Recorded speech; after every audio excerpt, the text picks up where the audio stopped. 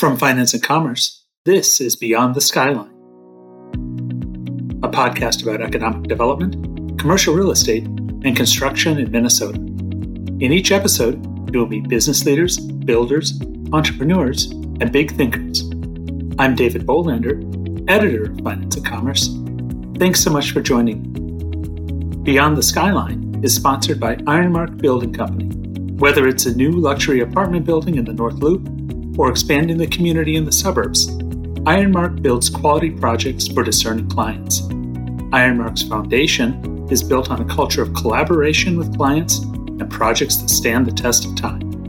Talk to Ironmark's award-winning team about your next construction project today. Go to ironmarkbuildingco.com. In this episode, Mobilize Design and Architecture co-founder Jamil Ford talks to F&C reporter J.D. Duggan. Ford discusses his career, opportunities in North Minneapolis, and his vision for the Upper Harbor Terminal. Hey, all right. Today we have Jamil Ford, co-founder of Mobilize Design and Architecture. He's especially been involved in designing projects in North Minneapolis, and he's currently involved in the Upper Harbor Terminal. Hey, Jamil, thanks for being here. Thank you, JD. It's a pleasure to not only be here in the new year having this conversation, but it's an honor to have this opportunity to share my views and opinions. Awesome. Yeah, appreciate it. First, tell me a bit about yourself. How long have you been in this business? How'd you get into this business? So I've been involved in architecture for 20 plus years now. Originally, I was introduced to architecture over at North Community High School, where I was exploring 2 years of engineering as well as architecture or architectural drafting.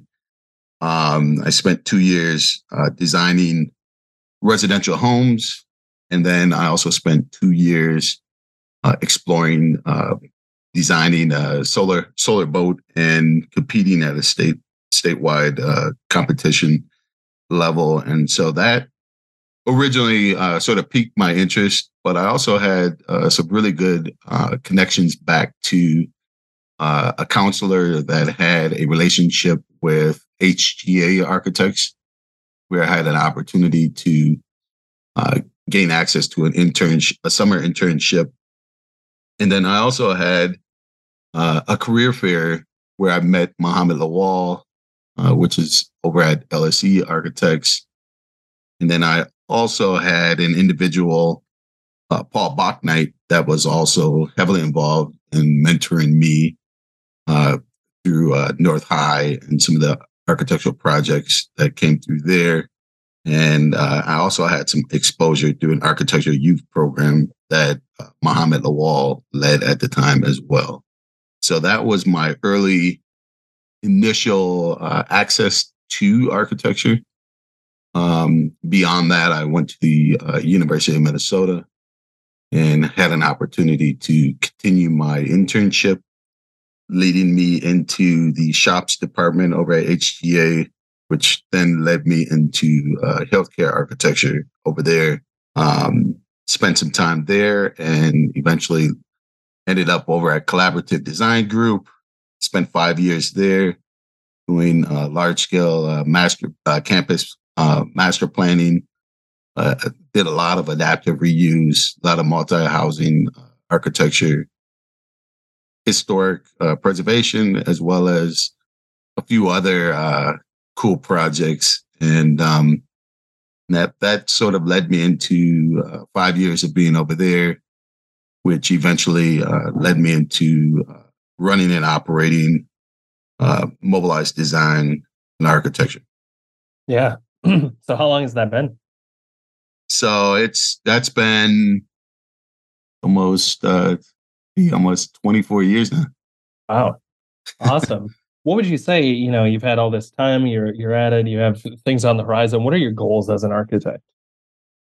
My goals are to continue to have direct impact in more of the eyes and ears of the urban core, not only North Minneapolis, but many communities above and beyond North Minneapolis. I would say it's my goal to explore and meet not only the needs of one's own interest as a client, but also to have the impact on their neighbors and hopefully the blocks and the communities in which they not only touch, but have an opportunity to impact through creative design, creative opportunities to explore and go beyond the interest of traditional construction, as well as the impact on the construction industry as a whole. Oh, sorry, I was muted there. That was my bad. What are some projects right now that you're especially proud of? What are some things you've completed recently, or some things you're currently working on? Some of the projects that we've recently completed was Sabathany Senior Housing in South Minneapolis. That was our first senior housing project. And one of the things that I would like to say about that project is that's probably one of the oldest African-American organizations in Minneapolis or the Twin Cities in terms of community outreach and some of the impact that they've had, specifically in the Black community. And I think one of the positives coming out of that project was knowing that they've had project goals of providing senior housing in the community for decades, and to sort of see that not only come to life, but also work with individuals that have been around with that organization for well around, I would say, 50 years. And so to help some of the seniors actually see that come to fruition was a really good opportunity to see the pride, the joy, and what that sort of means to those residents. Another project that was very comparable in terms of impact was Estes Funeral Chapel.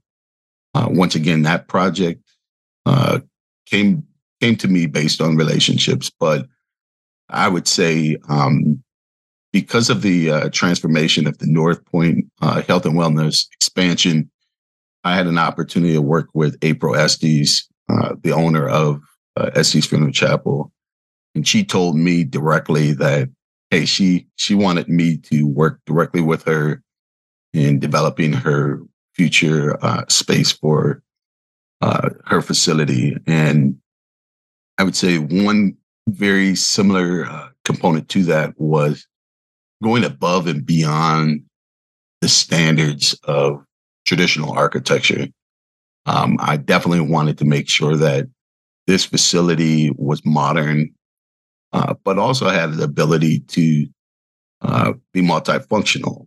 I didn't want it to look like a traditional funeral chapel. I wanted to have, a distinct characteristic that really spoke to their branding and their future uses of that facility. And so, because we looked at it beyond the typical scopes of services, we had the ability to start thinking outside of the box and how they access and produce their connections back to their users. And so we were doing things like virtual access to individuals that may be overseas or locked up or incarcerated. And so we wanted to create access. And by simple things like providing virtual connections, even with the pandemic hitting, we had the opportunity to be well ahead of the curve. In all of the rooms in that building, there was video access. So whether it was streaming online videos, images of, the individuals that may have been having services or memorials there at the facility. We had all of those access points in all of the rooms. And then even in the restrooms, we had audio for mothers that may be nursing and various things like that. And so we went outside of doing the work that we did from an architectural standpoint, but 3 months after construction started, one of the big things that stood out for me was the recognition of their overall revenue and what they were able to produce. Found out that within that first 3 months, they were able to capitalize on 1 year's revenue prior to construction starting, which was a testament that great design does matter. That facility went from being a Black funeral chapel to just a great funeral chapel. And I think it's something that everybody from the community can embrace. And that's what really stood out for me on a project like that. Yeah, that's awesome. You were also talking about, so you're doing stuff with Upper Harbor Terminal. You were telling me a bit about was it the color scheme and how it's related? It has a unique color scheme. Can you speak about that a little bit and where that comes from? Yeah, so in the Upper Harbor Terminal, there was a few different characteristics that stood out for me in working on that project was, once again, I think because this is a BIPOC-led initiative in terms of the development efforts as well as minority participation in serving and meeting the needs of the African-American community, as well as others, I thought it was very important that we had a metaphor or themes that really stood out in terms of the Northern Stars. When you begin to think about the Mississippi River, which is the American Nile, it really made me think about, what this culture not only means from a melting point here in the upper Midwest, but also the culture that has been embraced, whether it's music and the many different cultures that have evolved and have been housed here over the years. And so when you start thinking about the African-American experience and even the history of traveling north, whether it's through the Great Migration or through the efforts of access to being free from the South. Looking to the Northern Star and what that really meant for African Americans, but also from the European or Norwegian or the North Stars hockey team, or now we begin to look at our Vikings and that northern experience of connecting back to that celestial theme once again, and tying that back. And so as I started looking at the facade, I wanted it to not only have an experience both during the daytime, but also in the evening hours. And so in the evening hours, the Black facade would sort of dissipate and go away, yet the windows would sort of be large and open and sort of give that celestial look of, different stars opening up into that space in the Upper Harbor Terminal. And so during the daytime, we have metal ribs that are very tightly placed together at the base of the building. And they sort of open up and spread towards the upper portion of the building as you get closer to the roof lines. And so I wanted that ribbing to cascade shadows onto the facade. And so you get these different shades of gray that also allows for a different perspective as you look at the building off of the river, or even from North Minneapolis, or from the south to the north of the structure itself. Yeah. Awesome. Having seen the renderings, I think it looks great. I think it looks really cool daytime. It'll be really, really cool to see it at night too, and see what you're talking about. You've mostly done work in North Minneapolis, right? Can you speak to that? Why North Minneapolis? Well, when we first started our firm, I had the opportunity to make a connection with a local church. It was Redeemer Lutheran Church on Glenwood Avenue, and it was a small project. It was a bicycle shop, but once again, even small in scale, it had a big community connection because there was no bike shops in North Minneapolis at the time. And, the whole ideal around Venture North Bike Shop, working with some of the collaborators and partners on that project, even just coming up with that name was very important. But to see the pride and joy, once again, with the community getting involved, providing a local amenity such as bicycling and access to bicycling, and not only looking at it from a for-profit side of things, but also from the nonprofit side. So working with kids, youth, families to introduce them to bicycling was very important to me. And so going beyond the bricks and mortar of just a building was very important. But during that time, Devin George, he had the opportunity to retire from the NBA, and he had spent about 11 years in the league. Was a childhood friend of mine, and when he returned, he said, "Jamil, I want to look beyond just a typical toy turkey drive that most athletes come back to their communities and provide." And so, one of the big things that we explored was property that his father owned on Penn and Golden Valley Road, and it was directly adjacent to some city-owned parcels. And one of the big things that I said was, what could the highest and best use of this parcel be? And what are the needs of a community? And we began to think about housing and a shortage of food in regards to more of a food desert. Very similar to housing, we see that there's a great need for affordable housing. And so we began to try to explore and see what the possibilities were there. And so that was sort of the kickoff, me getting heavily involved in multi-housing apartments. And so with that project, I think at the time, the Pope was traveling to America, and we were trending number 2 right behind the Pope coming to America. And I think that was in 2017.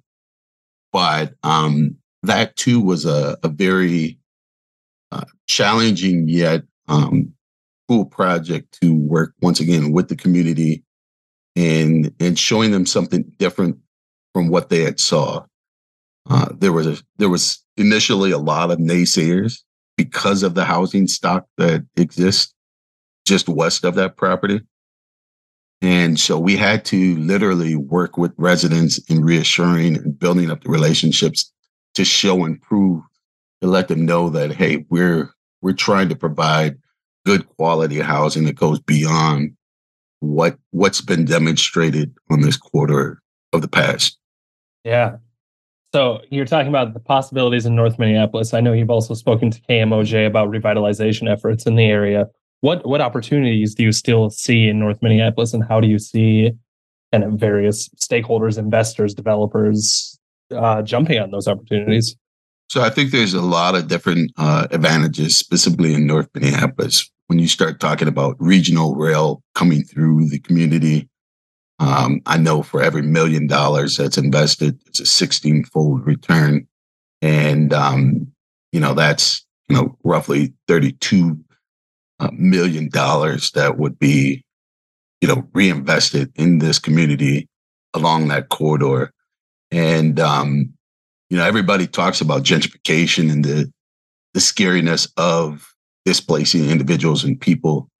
And I would just say that gentrification is not always bad when it could be people of color that are providing and have the access into the community, which is needed from income and revenue standpoint for our community. I look forward to a day when we could look at West Broadway as a commercial corridor that's surrounded by for-profit businesses, preferably owned and operated by BIPOC businesses. And once again, whenever we can have space and opportunities for the Kevin Garnett's attorneys, doctors, and other professionals to live and reside in our community, I think that's a great access point for people that may not necessarily have access to better incomes, and just the exposure point in seeing opportunities for them to build those relationships, to begin to sort of see and understand that, hey, even if I don't have the necessary income levels of this other individual, I have the possibilities of becoming or increasing their exposure points through improving their skill levels, getting education, and going above and beyond that as well. Yeah. Awesome. Jamil, I don't think I really have any other questions. Was there anything you wanted to add that I didn't ask about? I would just say that in the work that I've been providing, specifically around multi-housing, one of my big challenges back to individuals like Devin George and other developers is, how do we go above and beyond the status quo of affordable housing? How do we begin to look at it as attainable housing? And more so, how do we begin to create access points for those individuals that may have lower income levels to increase and improve those opportunities? And so one of the big things that I would like to look forward to through projects like the Upper Harbor Terminal, Project 6A, is to begin looking at luxury living at an affordable price, and pushing the pendulum forward to providing better jobs in our community through a future modular housing facility where individuals can work year-round in T-shirts and eliminate a lot of the barriers that currently exist in the construction field. And so we're going to continue to push forward and hard on creating access points, both through training as well as increasing one's ability to build their skill level, but also striving and pushing our youth for better educations as well. Yeah. Awesome. Sounds great. Thank you so much for taking the time. No, thank you. This has been a great honor. And once again, JD, thank you for your time. Of course. Take care. See ya. Thank you.